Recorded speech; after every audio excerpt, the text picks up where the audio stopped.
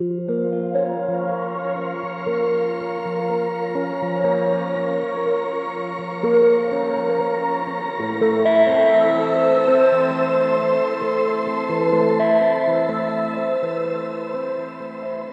you're listening to Spooks, Creeps, and Assorted Reverie. We hope you enjoy our monstrous mash-up of spooky segments.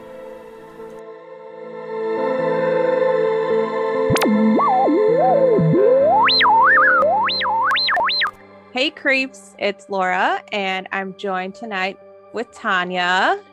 Hi. And we have a super cool guest on our show, Mr. Jesse Dorr. That's a lot to live up to, but yes, I am here. So Jesse has a podcast called Behold the Roll. Jesse, can you tell us about that? Yeah, for sure.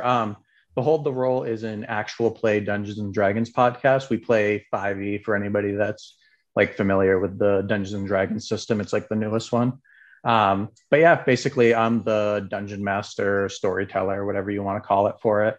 And I take 3 of my friends through like a little story that I've written with the help of the stuff that's already built into Dungeons and Dragons and stuff like that. And yeah, basically we just make idiots out of ourselves on a microphone for an hour and a half and post it online. But it's pretty fun. I think there's like a million Dungeons and Dragons podcasts out there now, especially ones that do like 5e actual play. But we've all been into D&D for at least like 10 years, some of us slightly less, but once we all like don't live next to each other anymore, so we were going to play online anyways, figured we might as well make it into a podcast. Cool. That's awesome. Now Tanya has some D&D questions for you. Absolutely. I'll try not to disappoint. How long have you played D&D? Or you probably just said that, didn't you? Well, I've played on and off for probably like 12 years or so. Oh, okay. I played like once when I was in high school, and then the like group that I played with kind of didn't stick together, so I stopped playing for like 4 or 5 years. And we actually played Pathfinder, which I'm just recently realizing is not Dungeons and Dragons, but it's like a different TTRPG. But we played Pathfinder for a while. And then I met like some people from work and we started playing 5th edition and they taught me that. And then I've been through like 4 or 5 different groups until we've kind of landed on the one that I'm playing with now. Yeah. So TTRPG, for anybody who doesn't know, is tabletop role play game. And that would be me. That would be Laura. You're just talking to me. I'm glad you said the acronym because I always forget what they are. So that's okay. Yeah. I'm used to that because I used to play an MMORPG and people were like, what's that? Yeah, what is that? It's oh God.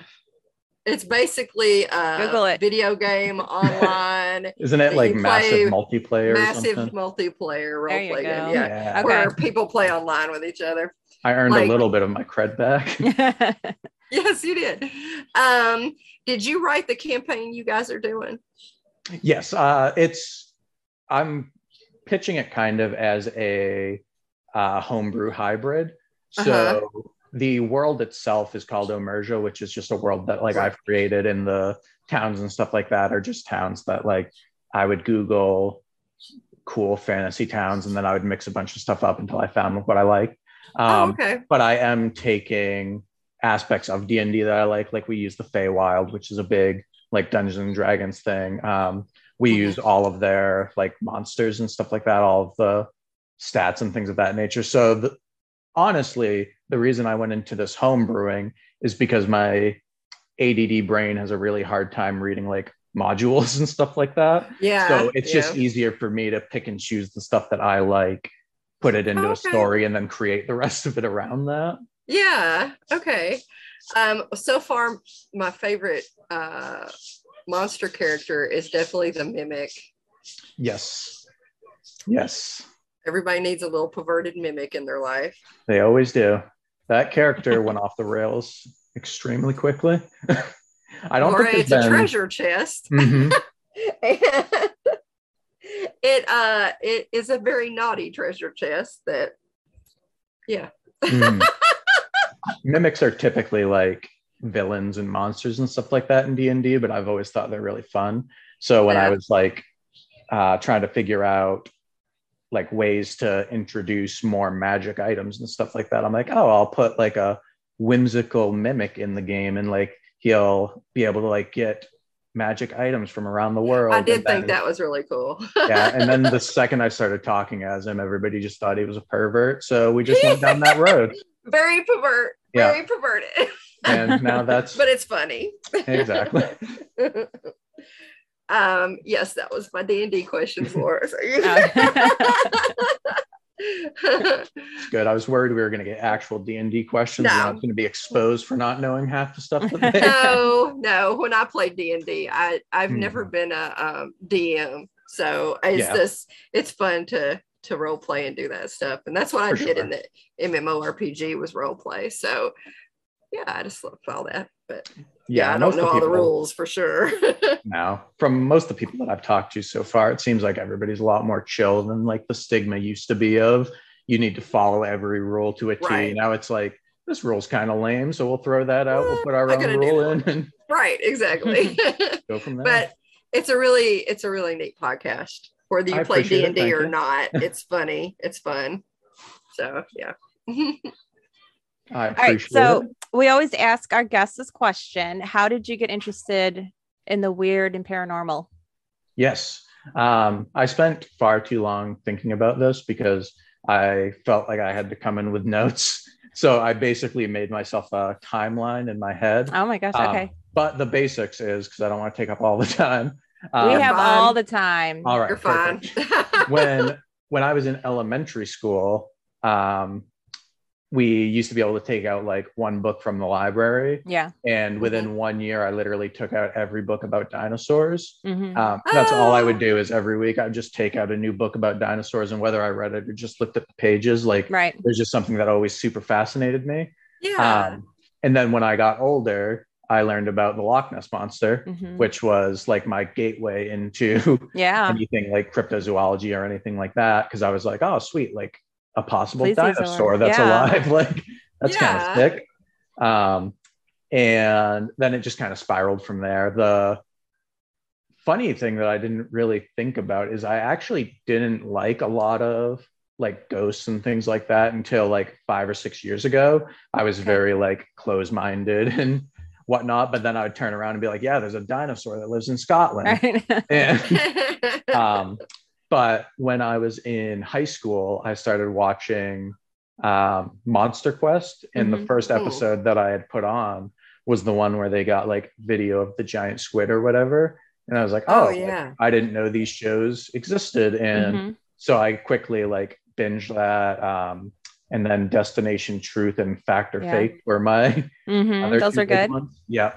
They don't hold up as well today. I watched them not long ago, but I still like Josh Gates. He's still funny with all the Expedition Unknowns and all the stuff that he does. I love Josh Gates. I had completely forgot about it when I was doing like some minor like searching around for this. When I was in high school, they had a thing on like, I can't remember what was it, Sci-Fi that had Destination Truth? I think it was Sci-Fi. Yeah. Now it's Discovery Plus, I think. Yeah, you could write the Sci-Fi channel.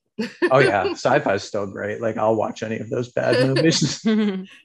But they had a thing you could like write in and get a signed 8x10 by Josh Gates, and I had it as like my Facebook profile picture for the longest time. Oh, that's awesome. Oh yeah, I was so proud of that thing. You should be. I didn't even get to like meet him. I literally like sent a letter, like wrote it with my bare hands and sent it to a random address. Yeah. And I was like, man, that does not happen anymore. Like no. Now you gotta pay for it. Yep. And I don't even know if people write letters anymore. Not very much, I don't think. No. It's a dying art, I believe. But that was the long of it, is like I really liked those shows, and then in high school is when I got into more creative writing things. Yeah. And the creative writing that I liked to do was more like horror, suspense, or like monster-esque based. And so they kind of both fed into each other, where I'd like write a story, get super into it, watch a bunch of YouTube documentaries, like get super into it. Right. And then like once I discovered like podcasts, that's where like I really started to actually like learn about things. Mhm. Because Yeah. before I had very spotty, I would know a ton about 3 cryptids, but I had never heard of Mothman for the longest Mhm. time. Like the ones that are very That almost are pop famous culture now. references. Yeah. Yeah. Like all those kind of went over my head, and I had like a bunch of obscure ones that I had just happened upon and read about. So Yeah. So you had some experiences.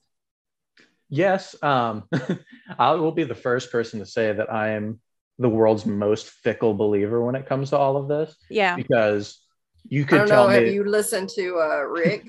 I was gonna say Rick's gonna be kicking his computer when he starts hearing us talk about the cryptids today. But my thing is like you could tell me a story and you could be like, I heard a knock on my wall, and I'd be like, oh, that's weird. Like, did you investigate it or whatever? And then I could walk around a corner and there'd be somebody standing there and disappear. And I'd be like, oh, that was a weird trick of the light. And then I'd just go back to doing what I've been doing. So like I've had one thing mostly that was kind of weird, but I was with a friend that like is very into paranormal. Like he outwardly believes in it and he's had like a lot of weird experiences. And whereas I just like wrote it off immediately because I was like, oh, weird owl. Right. But I don't know the specifics. I should have looked this up, but there's like a specific road in Maine. I think it's like Route 2A or something like that. That's like very reportedly haunted because in Maine there's a lot of snow and ice, and there's like stories of truckers going off the roads and things like that on this one specific like blind corner. And then there's different folklores about like a girl in white and she'll like appear and disappear and stuff like that. But you saw like a white blur, right? Yeah. So basically we were driving. I don't even remember why. He lived up that way. It was probably something to that effect, but we were driving and it was late at night and we like came up over this hill and there was something white in the road and it just immediately shot like straight up into the air, like not a flying trajectory. I'm still saying owl. It's just, okay. But like he was super freaked out by it because like admittedly it was weird because it was just like was it owl size? You're like, no, it's human. It was human size. Yeah, it was a giant. No, it's hard for me to say. Again, it was a long time ago and it happened so quickly. Right. So like I want to say that it was owl size, but it could be me using like reverse psychology on myself. And with like motion blur and headlights and things like that. Right. I would say owl to size up from owl, but okay.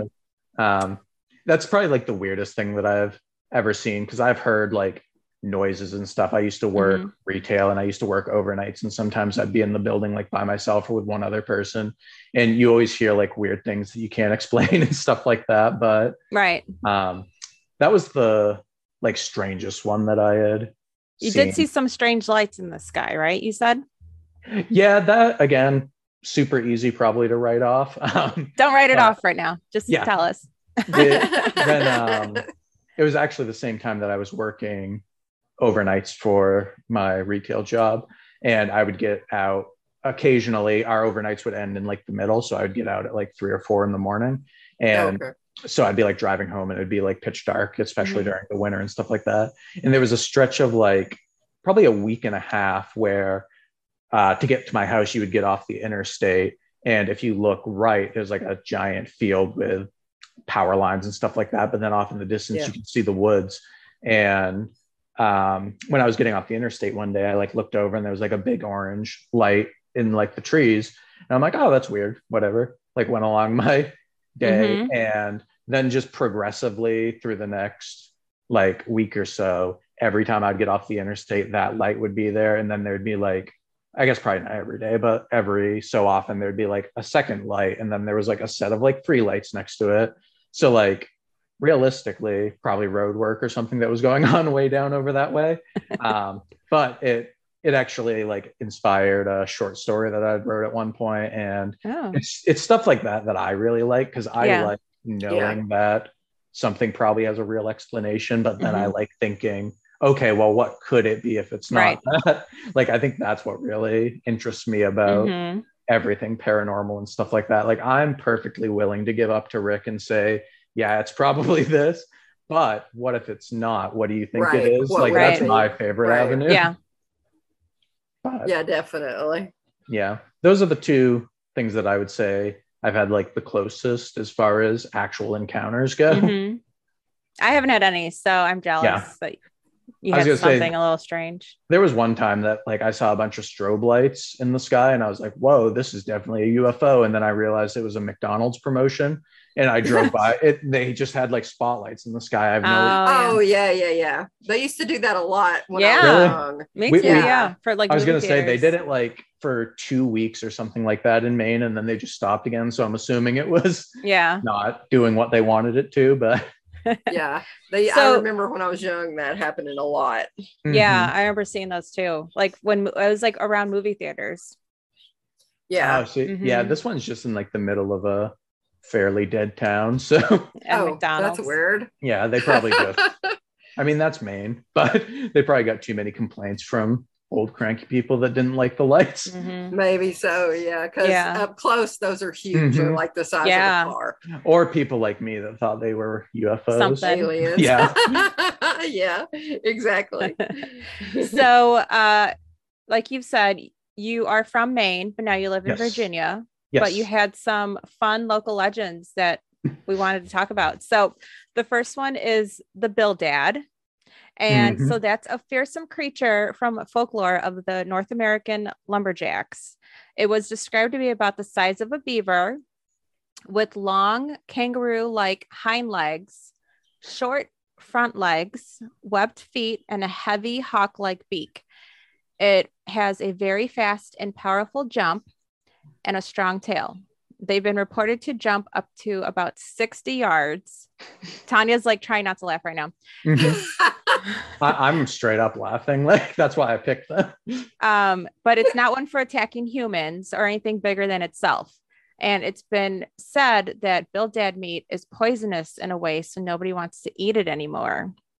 So it lives around Bondry Pond in Northwest Maine. It's a piscivore. It hunts by wading by grassy areas with lots of insects. When a fish surfaces to try and eat the bug, the Bill Dad will jump over it with astonishing speed and smack its tail down hard enough to stun the fish. And then, it'll eat the fish after that. The smacking sound is similar to a paddle hitting the water. Like a beaver. Yeah. Okay. The Bill Dad was considered to be a delicacy by lumberjacks until very recently, but no one knows what the meat tastes like because the Bill Dad is very shy and reclusive. However, there was a report that a dead Bill Dad was washed ashore and a cook made a meal out of it, eaten by a man named Bill Murphy. However, as soon as he ate that meat, he felt sick, he screamed, his eyes glazed over, and he ran outside and imitated a Bill Dad, jumped in the water, sank, and was never seen again. Dun dun. Okay. I know. That's exciting. Yeah. Apparently the story says that he jumped 60 yards like a Bill Dad. Yes. That's my favorite part. Yeah. Yeah. That's pretty far. Mm-hmm. It sounds like an overactive beaver to me. Yeah. I was going to say, so we can all agree that it's like a beaver, big, they showed it like a kangaroo looking with a beak, like a big beak on it. Mm-hmm. You'll have to Google the picture, Tanya. It's kind of funny. It is interesting. I will. There's not a lot about it. Yeah, there wasn't that much. No. So Jesse, what is the razor shins? Yeah. Is that what it is? Razor shins, yeah.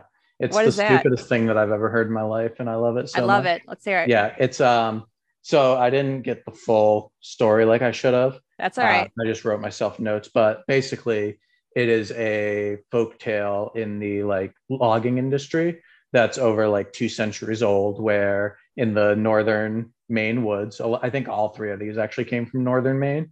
But it is a immortal humanoid that is sometimes shapeless and sometimes takes the appearance of a Native American, which comes into play later on. But it's supposedly like very harmless and people just catch glimpses of it in the woods. But it has a unquenchable thirst for whiskey, and it's said that loggers, I know people like that. Yeah. So the loggers would tell new people on their first days when they would first start up in the logging woods with them that they needed to leave a jug of whiskey outside their cabin on their first night as a offering to Razor Shins. And it said that if Razor Shins accepted their offering, and its favorite was Bangor rye whiskey, which I'm like 2 towns over from Bangor, I used to be, and I have no idea what that is, but that was apparently his favorite. Probably and somebody's grandpa makes it. yeah, Right. more than likely. But it said that if he likes your offering, you'll wake up with an empty jug outside your cabin, and Razor Shins will have fell a tree or two for you, so it'd be less work that you have to do during the day.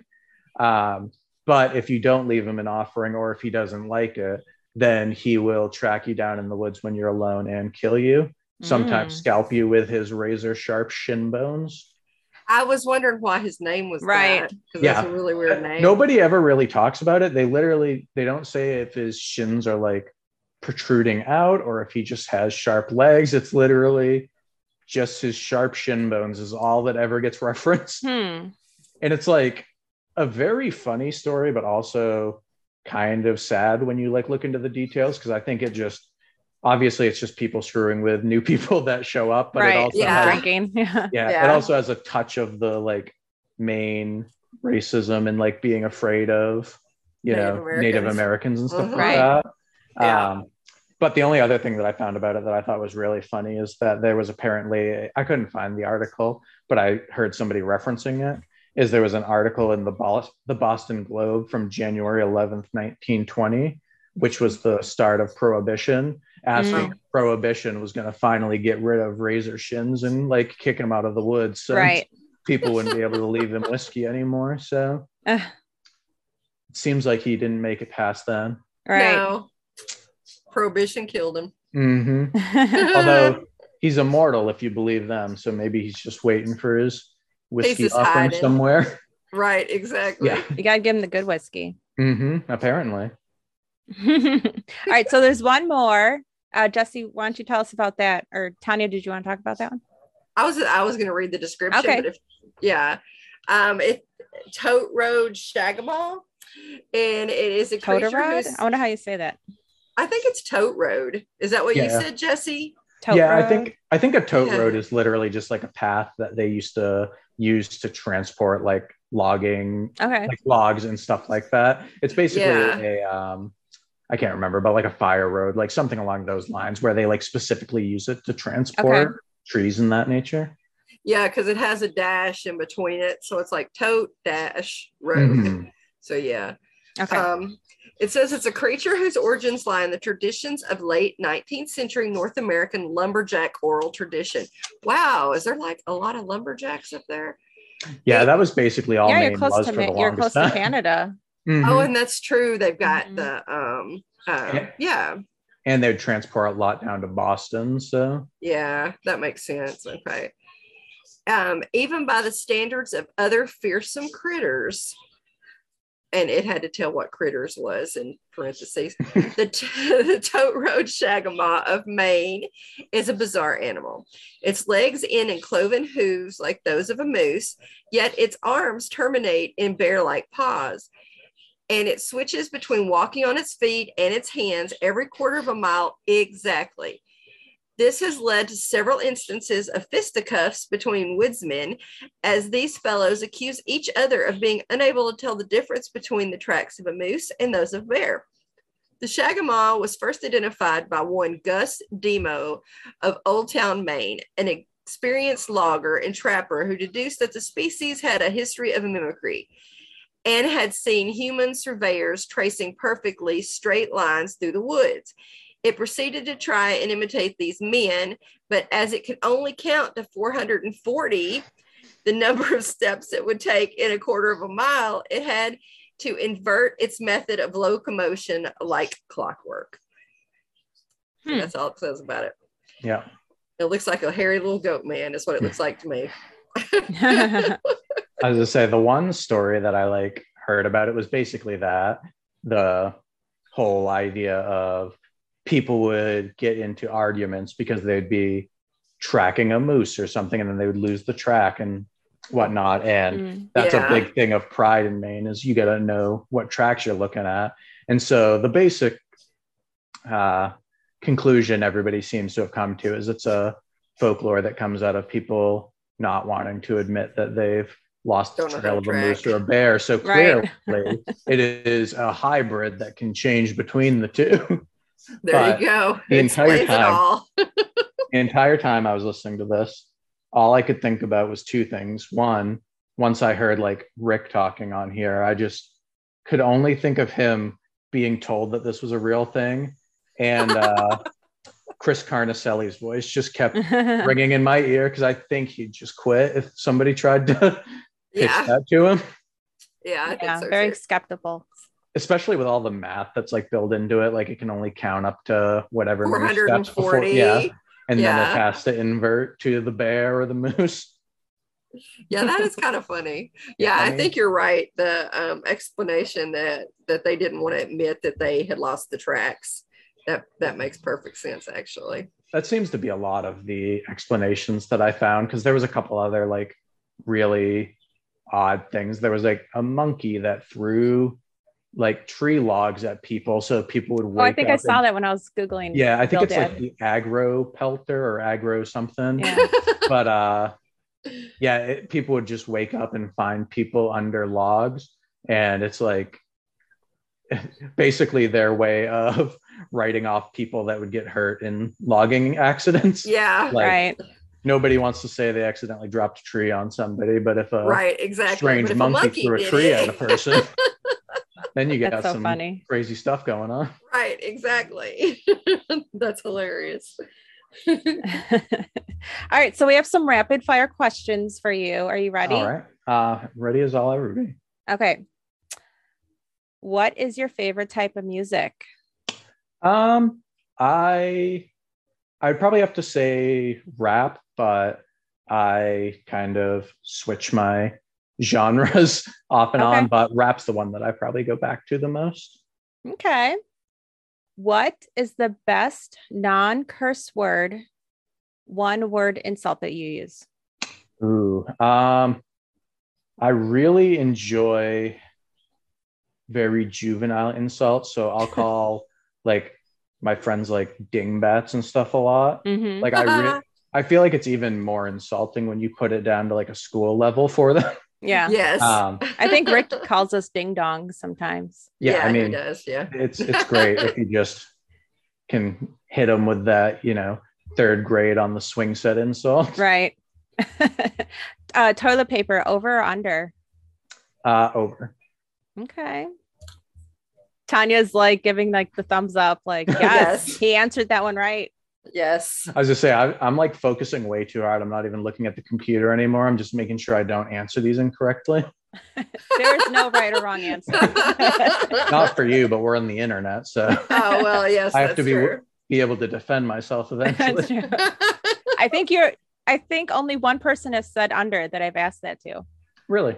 I'm not going to say who. Weird. But I'm going to be honest. Like I only notice because it's a controversy. If it was the other way, I wouldn't notice. Like if I walked into a bathroom and it was under, there wouldn't be a single part of me that would notice that. Oh, there is me. Yeah. I'm like, what? And if it is able to be turned, I will turn it. You're funny. Okay, so for me, I try and do it over, but most of the time I'm just putting it in. However, like I don't even really notice. I just stick it on the roll. Yeah. But all right, you had some rapid fire questions, right, Tanya? Yes. I do. Hold on. Okay, what is your favorite snack? Ooh. Don't answer wrong.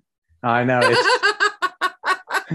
See, in my head, I'm just instantly telling myself not to name something really stupid that's a full meal because I don't eat a lot of snacks. So I'll eat like a frozen pizza at 8:00 at night and then go to bed. Hey, that's a snack. Yeah. That's a snack if you eat it at 8:00 before bed. Yeah. Is that your final answer? That's my final answer. Okay. Wait, what kind of pizza? I've really been rocking the DiGiorno stuffed crust lately. Okay. But what they're kind of kind toppings? just pepperoni. I'm boring. That's all right. Yeah. I like say pepperoni. veggie or cheese, so there you go. Yeah. See, anything with vegetables they're not making it to the snack at 8:00. What is your favorite cryptid? Oh, probably Loch Ness, huh? Yeah, Loch Ness is the emotional favorite because it's the one that I've liked for so long. My favorite new cryptid that I've found is the Groot slang because of the Kryptonaut episode. I just thought that was really cool, and I did a bunch of research on it. Oh, that's cool. Yeah, it's just like, I don't know. It's my brand of cryptid because I just like animal-based monsters that are also just weird. So like this weird elephant snake that has its own cave system's rad. Okay, so what do you think the Loch Ness is? What do you think the Loch Ness monster is? Is it a plesiosaur, or is it a bunch of eels? Is it logs? I feel like my answers changed over the years because I'm very easily influenced. And so when it came out that like, I can't remember exactly, but there was a certain type of catfish that had gotten in the loch. And I was like, oh, it's that, because the catfish is enormous. It's like 700 pounds or something stupid. Yeah. And I was like, oh, it was that. And then I had never heard of a sturgeon until I started watching I think it's all sturgeons. Yeah. I think they're all sturgeons. And now I'm kind of leaning towards eel because that seems to be the new hip thing to think. Yeah. But I like to think that there could have been something else that's probably died by now because the sightings have dropped. I don't think it was probably like a dinosaur or anything like that, but even if it was something that just wasn't supposed to be in there, it's probably dead or decided not to come back at this point. Yeah, that's true. I don't think the loch would be sustainable for anything like a plesiosaur or anything. That's where you really got to go down the rabbit hole of like, you know, the waterways that feed into it and whether something can fit in and out of it or all those things, which I tell myself it doesn't exist. But if tomorrow something came out that they found something weird in the loch, I'd be like, I knew it all along. I want it to be true. Yeah. I know. I want there to be a plesiosaur. Such a romantic about it. I told my girlfriend that if like somebody offered me like all the riches or if I had wishes or something, one of the things that I would spend it on is just show me one thing that exists that we don't know about. That's like all I just want something that like everybody that's like nothing weird exists in this world that we don't know about. I just, even if they don't know it, I want the satisfaction of knowing that there's something out there. Exactly. Yes, that would be great. Which would you rather see or meet? An alien, a cryptid, or a ghost? Cryptid. Okay. There's just something so like fascinating to me about it. Again, if I saw a ghost, I would probably think that I was having some sort of like mental breakdown. You just write it off. Yeah. Or just be like, all right, I'm finally insane. Like it's just finally happened and time to go get the help I should have gotten. But like a cryptid and probably alien would be second because I think that'd be really fun too. But I feel like an alien's so like subjective, like you don't even know what you're gonna get because there's you're not gonna get ET, you know, like you're not gonna know what it is when you see it. Whereas if I just saw a weird half moose, half bear that was walking around the woods of Maine, I'd be like, all right, this is sick. Like I can die happy. Yeah, exactly. Yeah. And then I've got one more. What's your favorite movie? I hate like favorite questions because I'm one of those people that will watch something and really love it and then forget it exists for 10 years and then go back and watch it. Yeah, my favorites change. I would say my favorite series for the longest time was Halloween. Okay. I really like the Halloween series, but I think one of my favorite horror movies now that like I would go back and rewatch a bunch is The Descent. Oh yeah, that's good. Yeah, I haven't seen The Descent, but I have heard it's really good. Yeah, I really liked it. I saw it at a time where I thought I had seen all the good horror movies. And so I was like really disappointed when like Netflix and Hulu, they had obviously been around for a long time, but it was when they were, just becoming everybody only watches those. So I just binged all the horror movies off of it.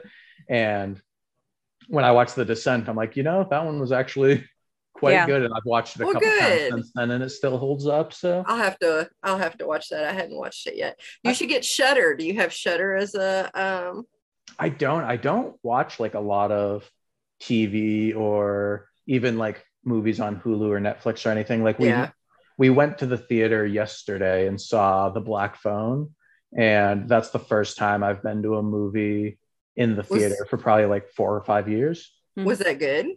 I think I wanted it to be better than it was because I've heard really good reviews about it, but I think that I'm in the minority of people that didn't like it, because and I don't want to say that I didn't like it. I thought it was really like interesting. It just felt like they had a plot and then pushed it out to a movie and kind of left something out. Right. It could also be because I never read the book, so I might be missing information that I needed. Yeah, sometimes movies do that, leave something completely out. Yes, I will say if you want to watch it, to probably see it in the theater, because having that immersion kind of, I think, made it better than it would have been if I waited to watch it at home. Oh, okay. But it was definitely creepy. They were just, now that I do more writing and stuff like that, there's just a lot of plot holes that really confused me, but that's my fault for going into a movie looking for those Shame things. on you. So exactly. I'm slowly becoming Rick. Oh gosh. Don't do that. No one wants that. Yeah, no. Well, Jesse, thank you so much for coming on the podcast. Yes, thank you guys for having me. Where can people find you? Great question. So all of our social medias is at Behold the Roll. So that's Facebook, Twitter, Instagram are the 3 that we use mostly. Twitter is really the only one that we get a lot of interactions with. Instagram's growing slowly, and we're trying to do stuff with Facebook, but I'm slowly realizing Facebook's not the thing anymore. Yeah, don't tell Rick that. Yeah. I mean, hey, I still love Facebook. That's the one I use the most. So. Yeah, me too. Well, that's how we met. Exactly. Yeah. And that's another reason why I thought Facebook was the thing, because I was like, oh, look at all these cool people that are on Facebook. But apparently I think younger people are going to other stuff. Yeah. We haven't branched out to TikTok yet, but I think that's the move if you really want to get that young crowd. Yeah. But we have a TikTok, but we don't do it. Walter does. Yeah, I mean, it can definitely be a good source if you know what you're doing with it and you have the content for it. But maybe someday, we'll see. If anybody wants us to make a TikTok, we'll definitely do it. I want you to do it, so do it. All right, I'll hit up. Do all those TikTok dances, right? Is that what's hip? Sure. We'll Zach's not doing much, so we're gonna make Zach do it. Yeah, that's how we decided Walter was gonna do it. Fair enough. Yeah. He's gotten really good at it too. Yeah. Hey, I mean, I never thought I was going to be good at Twitter, and I've met a lot of cool people over there. So maybe it'll become a good little social media trick. Yeah. But cool. Yeah, that's where most of our stuff is. And then the actual podcast is, as far as I know, nobody's told me that they can't find it anywhere. So iTunes, Apple Podcasts, Stitcher, Spotify, all that fun stuff. That's where I listen to it. Yep. It seems like from the little bit that I understand about the metrics, that's where most of our audience comes from right now, is Spotify. So you can check it out there. The actual website, I think, is beholdtherollpodcast.podbean.com. So if that doesn't work, I'm sorry. But yeah. Okay, cool. But no, thank you for having me on. I've always loved these things. So I was very excited when you were like the first one to jump in, and because when I was looking for people to interview, you were like, I will do it. You're like, but I don't have many experiences, or I'm like, I don't care. Let's do it. I was going to say, we're trying to at first we're trying to get it so you at least had your podcast up and running. So it's been that long that we've been, waiting for this. So no, and I think it was perfect, because I think if I didn't at least have a little bit of the experience, I probably would have just been in here stumbling over myself more than I am now. But you're doing great. I know. Well, I appreciate it. But before we started this, I was trying to talk a couple of my friends into doing a like cryptozoology-ish podcast. So when you all broke off and started doing your own thing and then started talking about interviews, I was like, I know a bunch of obscure cryptids. Like, I'm willing to talk about what I think the Loch Ness Monster is. Let's go. Right. Yeah. Well, you can find me, Tanya, and the rest of the crew on all the socials. You can find us on Redbubble for merch. Please rate and review us on Spotify, Apple Podcasts, wherever you can. Me and Tanya will be at a booth at the Van Meter Festival. Saturday. Saturday, September 24th. And Laura's speaking. I will be speaking. So, come and make funny faces at me and make me more nervous than I already am. But yeah, that's where we're at. So find us and come talk to us. Yeah. So thank you again. Hell yeah. Thank you. I appreciate it. All right. Okay. We'll talk to you later. Talk to you later. Bye. Goodbye.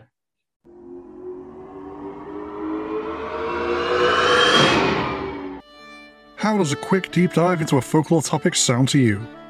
From an exploration of places or traditions, to a thorough investigation of themes such as British fairy creatures or ocean monsters, to eclectic topics such as cheese and modern-day creepypasta.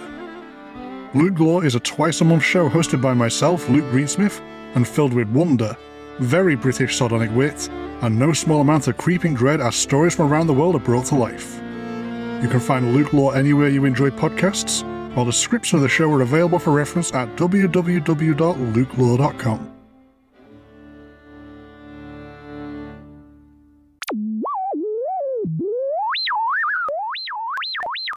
Hey Creeps, it's Laura, and it's time for another episode of Creeps with Peeps. And today I have with me Josh Taylor. Hey Josh. Hi, how you doing? I'm good. How are you? Thanks for having good, and thanks for having me. You're welcome. Yeah. So we met on Instagram, and your handle is weird_dad_updates. So tell me about yourself. How did you get interested in like the weird paranormal, world that we live in?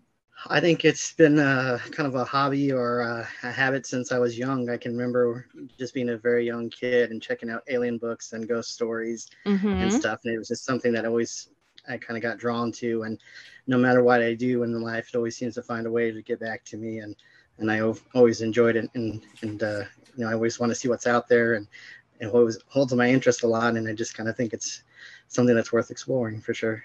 Yeah, I know. That's how I started too. My mom had, she's had experiences, and, there's a bunch of stories in my family about like my grandfather and great grandfather catching a mermaid off of the Gulf of Mexico. Like, in the early 1900s. And my mom saw a thunderbird, like a pterodactyl in Texas in the 1970s. Yeah. So, my mom would tell me about ghost stories, and that just like fueled like my interest, and I checked out every book at the library about Bermuda Triangle and anything weird. Yes. Like spontaneous human combustion, like that kind of stuff. So yeah. I felt the same way. It was kind of like my mom and grandma kind of got me into the whole like spirit stuff and Ouija boards and stuff like that kind of got me interest, and just the idea of the unknown and ghosts and stories and stuff like that would pass along, or strange occurrences that happened. Yeah. Do you play with the Ouija? Have you ever played with a Ouija board? Or I did, and it didn't work out well for me when I was young. Oh, really? So I was too young to realize that there wasn't the internet back then. Right. So I was doing it, and we ended up getting some kind of spirit that came through in our house, and it actually stayed there even after I left. So oh wow. Yeah, so it didn't cause a lot of havoc, but it would periodically just cause some issues for sure. Yeah. Wow. So, like I used to play like with the Ouija board with my friends like in middle school, and we'd be in like a dark basement, and we'd put like a red light on, and nothing, we'd play like light as a feather, stiff as a board. But nothing ever happens. I haven't had any experiences myself, so no. Oh wow. I feel lame, but I know you've had experiences. Yeah. So you went to you do paranormal investigations, right? You help with that. Yes. And you were at the Mineral Springs in Alton just this year, right? Or was that last year? Yeah, this year last year as well. I mean, I've gone quite a few times, definitely quite a bit. So it's a place I kind of visit, probably every 3 months or so. Okay. I would say, with regular, visiting time, Yeah. Me and Tanya went there last year, and we, kind of explored a little, but we just mostly went into the shops and, did all the shopping for crystals. Yeah. Yeah. So, all right. Yeah, So have you had experiences there? I have quite a bit. All right, it's kind of funny because what happened is that I've been there so many times and I really didn't have any experiences. And then it looks like just recently, probably within the last, 6 months or so, they started opening up a place called Soul Asylum, which had like haunted objects and then also just, creepy torture the device torture items. museum stuff, right? Yeah, but somebody new took over it and they actually got it to look really nice and actually make it a little bit more legit. Oh, okay. So it's a lot more interesting. And it feels like since that opened up, a lot of things started happening in that building more often. Oh, okay. So one of the things that happened, I was with one of my investigators, Steve, and we were helping out with the tour. And we had a couple other people that were in the room with us, and we were just asking a lot of questions, like, "Hey, where are you at? Are you here with us? Can you respond?"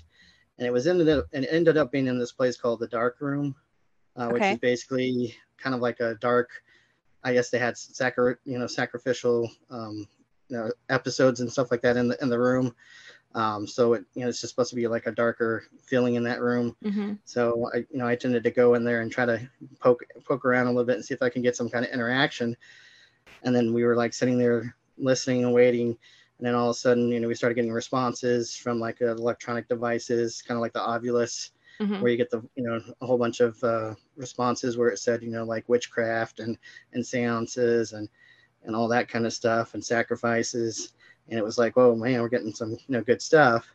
And then all of a sudden it stopped. So we're like, okay, where are you? What happened? Where did you go?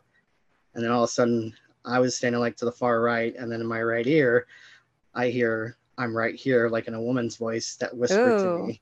Did that give you the goosebumps? Yeah. Oh, it did. It kind of jumped me up. Oh my gosh. And you have video of that, right? Or you have just a video? I have some video. I haven't, I've got a lot of video and evidence I need to go through, but there's some of that stuff that's available. I'm working on trying to get more of it on my Facebook page and Instagram. Yeah. So hopefully I'll have that here soon. That's exciting. Yeah, it was exciting. And the weirdest thing was after that, we started getting like our wife's names called and all kinds of different stuff that was personal that we were like, there's no way. And it was just you guys in that area? It was us, me, my friend, my friend Steve, and then a couple of people who were just there to, help out, or not help out, but just to share the experience and hunt, try it out. And I guess the kid that was with, it was like a mom and a son, and the son didn't want to have anything to do with it after that. Yeah. Oh my gosh. So it's pretty crazy. So did you just have to ask permission to be there? Like, because I'm assuming you went at night, right? Or yes. Yeah. Okay. I help out with, I think it's the Haunted Alton tours. Okay. I help, basically kind of watch the ghost hunts and stuff like that, make sure everybody's behaving. Oh, nice. Or if they need help or if they need some, tips or pointers, or if they want to try out some equipment, I help them out with that.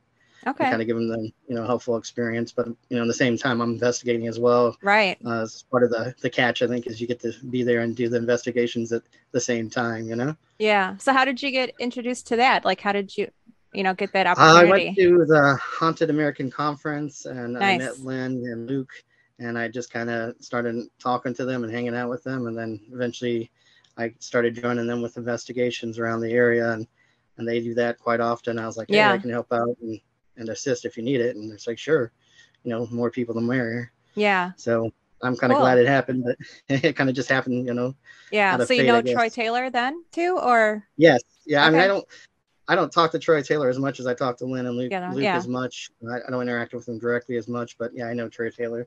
Nice. Yeah. Sure. Me and Tanya met him. I met him like 20 years ago. I went to Alton, and we went to the Mineral Springs. And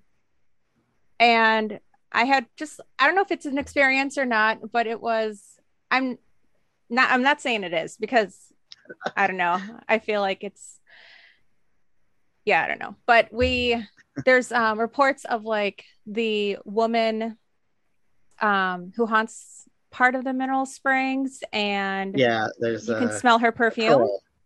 Yeah, her pearl. Yeah. And like I smelled perfume for like a second, and then it went away. And I'm like, I don't know. But see, Jasmine. part of me is also like, they could have pumped that in through the vents, or maybe I just, like, I'm Yeah. just skeptical. So I don't really consider it an experience. Yeah. But yeah, so I met I met Troy Taylor back then, like 20 years ago. And then again, me and Tanya went there last year, and he gave us a conference about his new Edgar Allan Poe book. So we, got to meet him, and she was fangirling. Cool. So it was pretty exciting. Yeah, that's fun. It's always fun. And then last year you went to Ashmore Estates. Yes. Can you tell me where that is, like the backstory and like what is going on there? Ashmore Estate's kind of out there in the middle of nowhere in eastern southern Illinois. Okay. So it's just kind of out there, really a no man's land, kind of just in between the corn. Yeah. But it's kind of just like it's somewhat of like an asylum and kind of like a place for school children. It's kind of had multiple purposes that it held throughout its life.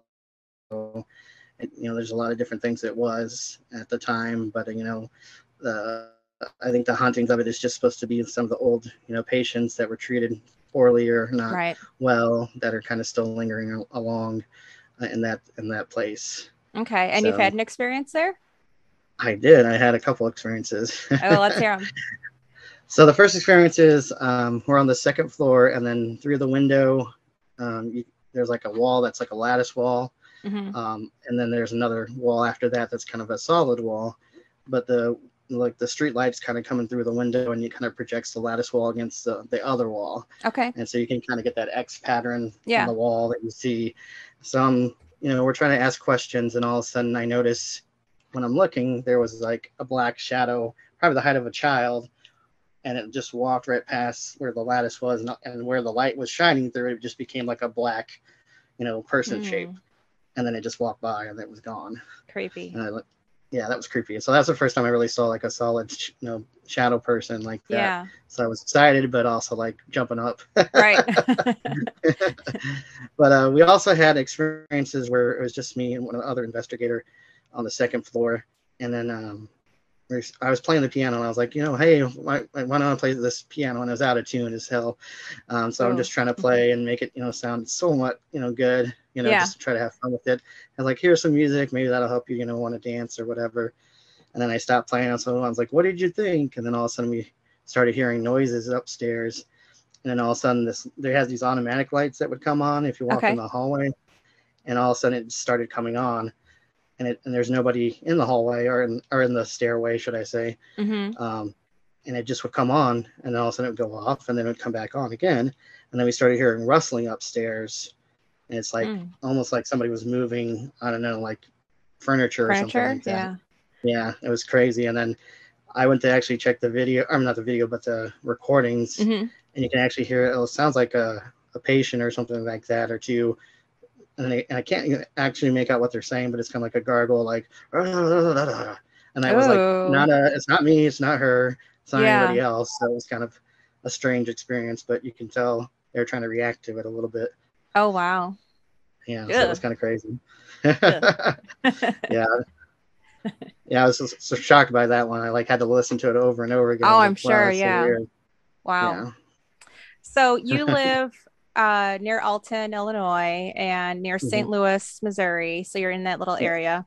And there's some local legends near that area. Yes. Like the Piasa bird. Yes. Right. Me and Tanya, we went, of course, we had to go see the mural on like the cave area right there.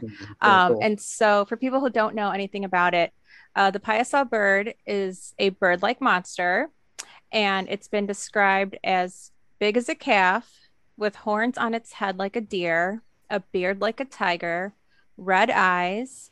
Its body is covered in green, black, and red scales, and a long tail that wraps around its body and ends in a fish-like tail. Payasa means the bird who devours man. So the legend is that it could pick up a full-grown deer with its talons, but over time it came to enjoy the taste of human flesh. So it's eating humans now. And the Illini chief, Atuga, had a dream about picking 20 of his best warriors, each with a bow and poisoned arrows. And a warrior was to stand in open view to be the victim of the Payasa. So the chief awoke, thanked the Great Spirit, and he knew that he had to be the bait. So the next day, he stood on the bluffs waiting for the Payasa bird, and he saw it perched on the cliff, eyeing its prey. The Payasa then was in the air and about to dart down on the chief when all the warriors struck the monster, and it made a terrible scream, and it fell into the Mississippi River. So that's the legend of this Payasa bird. What do you think about that? I think it's it's a possible experience, like you said. Fun story, yeah. Yeah, your mom has had her experiences. I remember when I was little.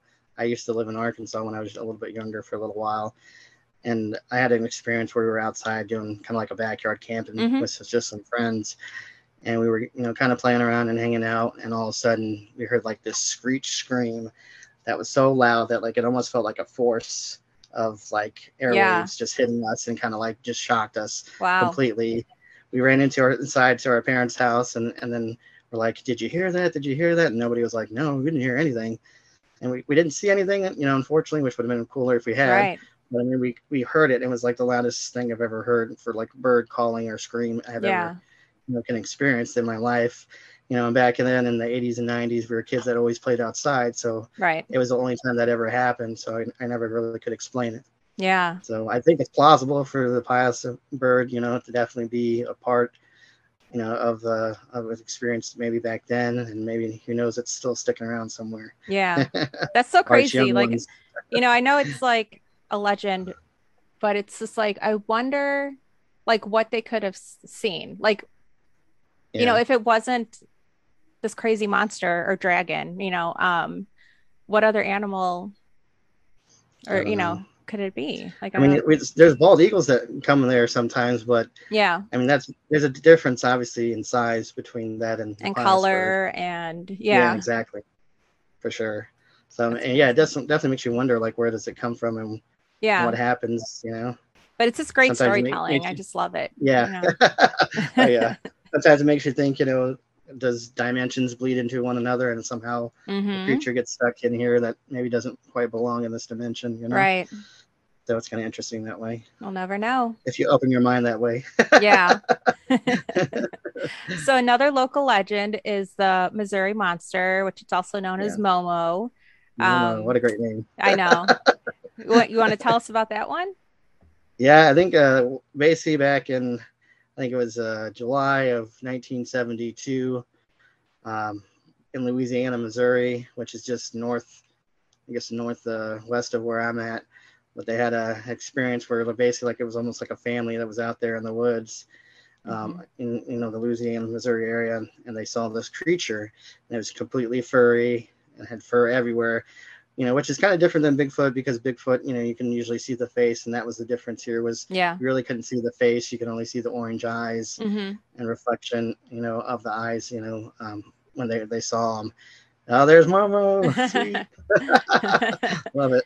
But yeah, I know it had red eyes. It stank, right? Like they reported that they could smell it. Horrible stank. That was the first thing they noticed was there was just a strange, stench in the area, and all of a sudden they saw the creature and just kind of froze, and they went to the police, of course, and the police weren't really believing the stories they were telling, which is just a common thing that happens. And then more people kept reporting it, and I think even once one of the police chiefs in the area had his own experience where he smelt the stench. He didn't see the creature, but he smelt the stench and was like, maybe this is plausible, because I think it was like a loud yell or scream afterwards that he had the stench that he was like, wow, that sounded like nothing I'm familiar with. This is something that may be actually happening.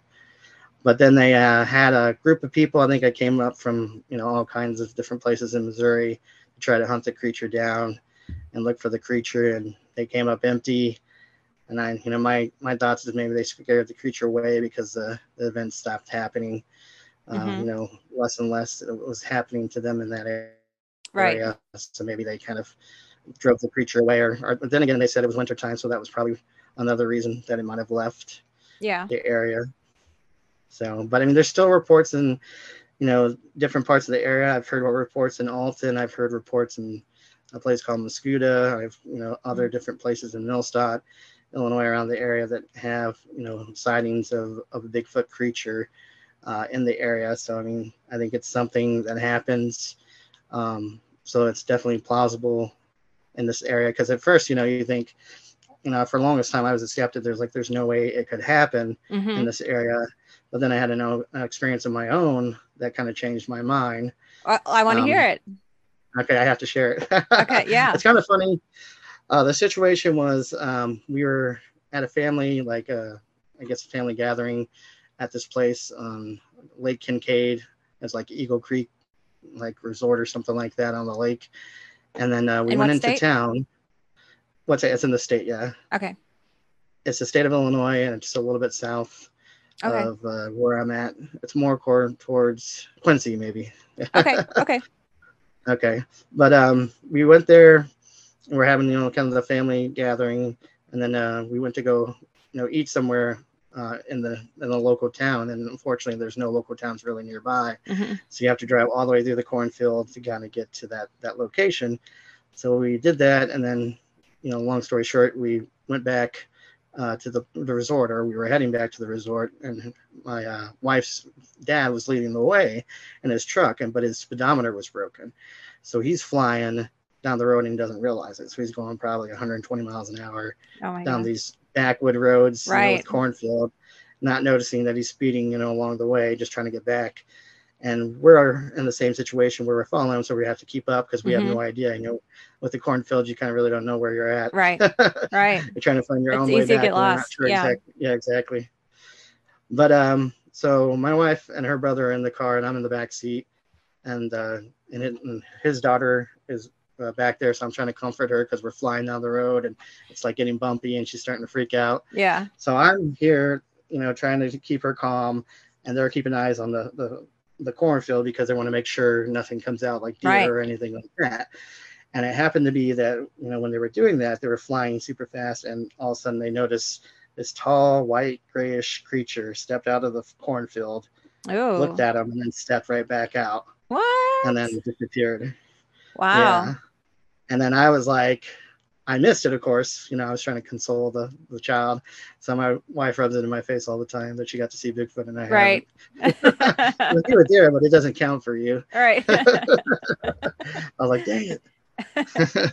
Wow. But so it makes me think, during the summertime, how easy it would be to just travel across the land through corn, tall corn, at that time is so easy just to kind of get through and get to different locations. And maybe that's the time when they travel to the different places because they know they can't be seen. Yeah. So you can easily get get lost in a cornfield. cornfield. Yeah, exactly.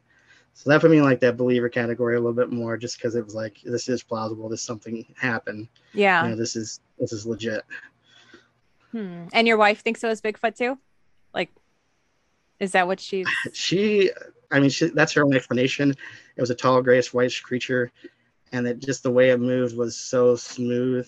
She's it peeked out, it knew that we saw him, and it was just quickly just vanished, into the corn. Just a magician or something. Yeah. Oh. So. Okay. So it was kind of an interesting, experience. She's not as much into the paranormal as I am. I was just going to ask. Yeah. Yeah, she's into the paranormal some, but I'm much more of a fanatic for sure. Okay. All right. So, are there any legends you want to talk about, or not really? Anything else? I always thought there was an interesting legend in this place in Missouri, St. Louis area, called Creve Lake, and there was a legend of kind of an Indian girl, and it was in the time when the Spanish conquistadors, I guess, were just exploring the area, and this Native American woman fell in love with one of the Spanish people, and they were doing well together. And then he ended up having to get shipped off. And then she heard through word of mouth that he had gotten married to somebody else.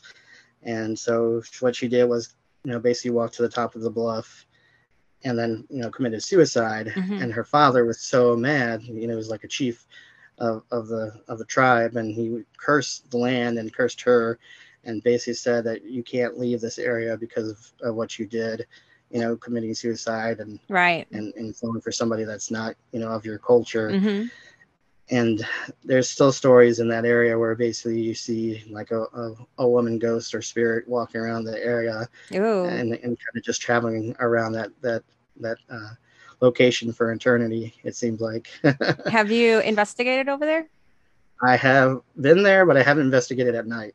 Okay. So because I think they have very strict hours of getting there. So like usually when the sun goes down, they won't let you investigate. Yeah, after dusk, so that's it closes. the only problem I have. Yeah. I could try to sneak in there low crawl and check it out one night, That's funny. But I'm definitely interested in it for sure. Yeah. I like to go investigate someday. That'd be fun. Let me know when you go and I'll drive down. Sure. Yeah. Yeah. Yes. So you just went to a con a couple weeks ago, right? Was it a couple weeks ago now? Yeah. And you saw some people from a awesome 80s movie. Oh yeah. Monster Squad. Tell us about that. It was very cool. I've been watching that movie a long time. Yeah. I think one of those things is like when you're a kid into the paranormal, you always kind of revert to like Ghostbusters, and another one is Monster Squad for me.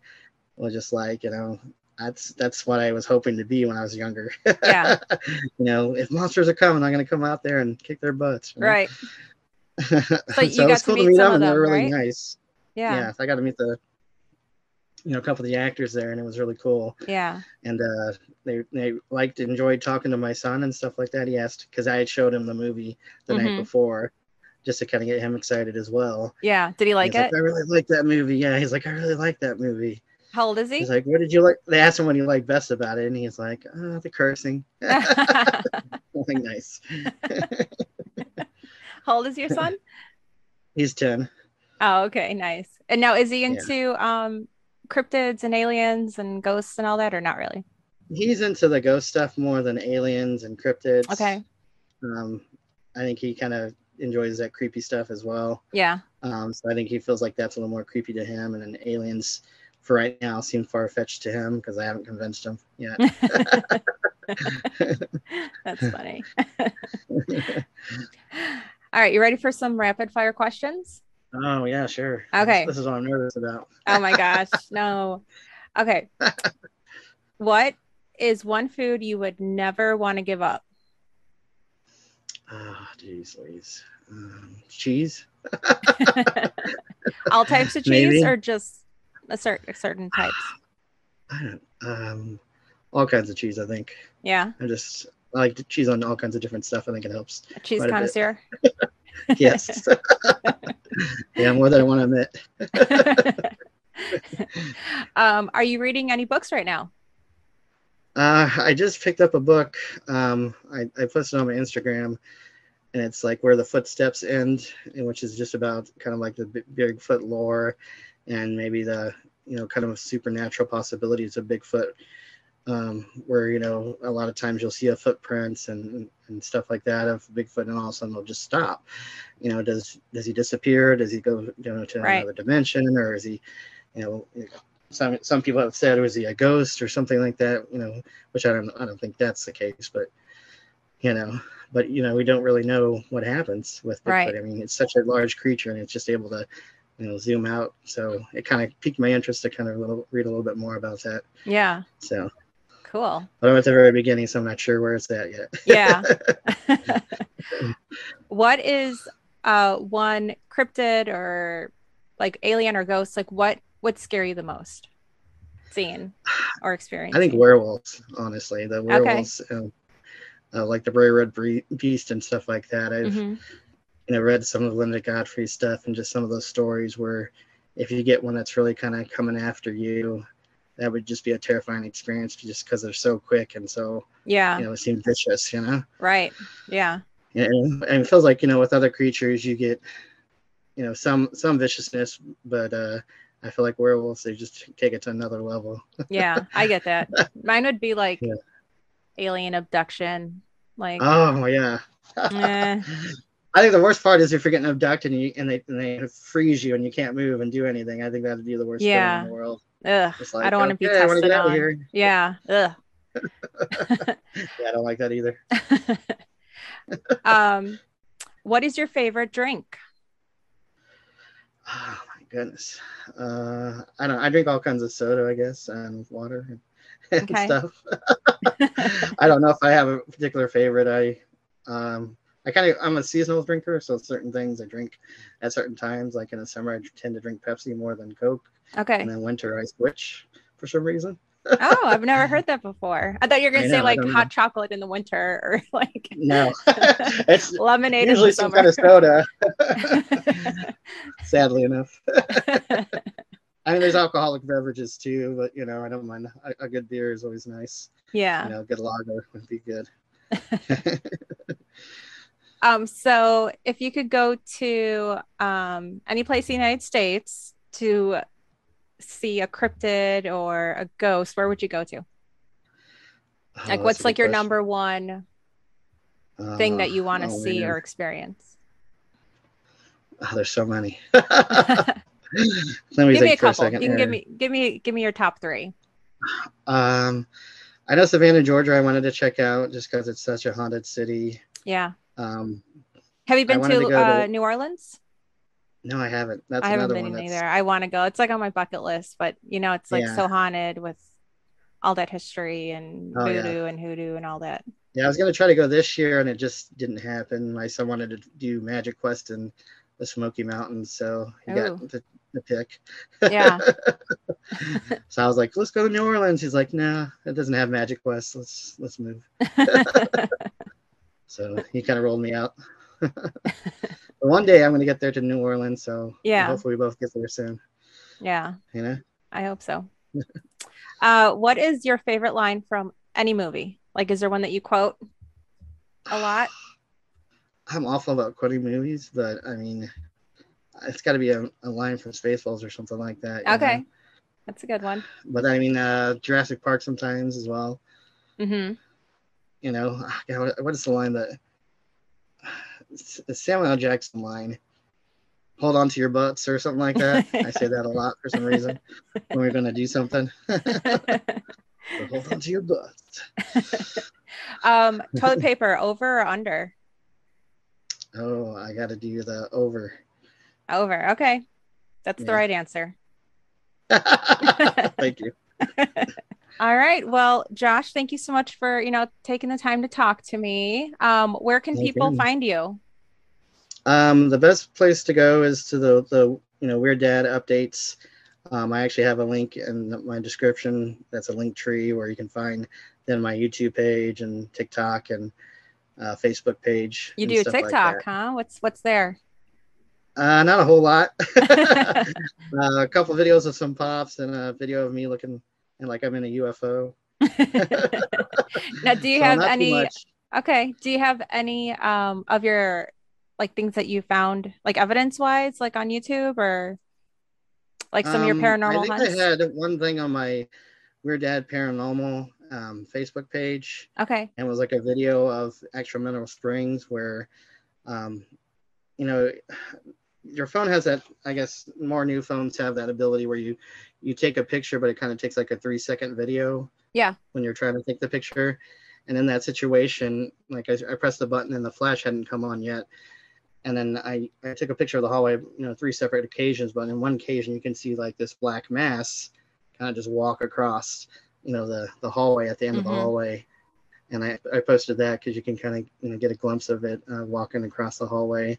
Okay. And seeing that, I thought it was pretty good evidence to show. Yeah. I really need to just sit down and get my UVPs on there because there's some really good stuff I think there. So that's something I need to work on. Yeah, let's do it. When I get let's some go. time.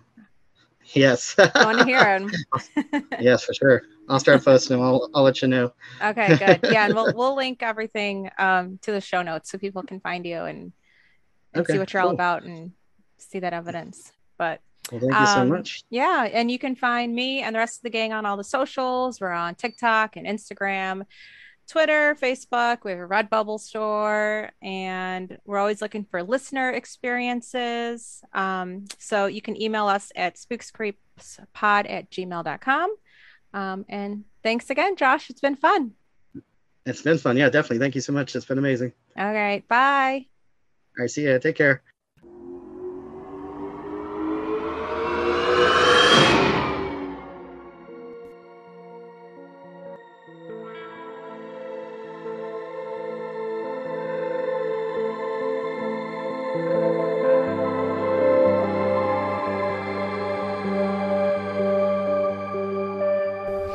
Thanks for listening to our Monster Mashup. Don't forget to follow us on Instagram, TikTok, Twitter, and Facebook.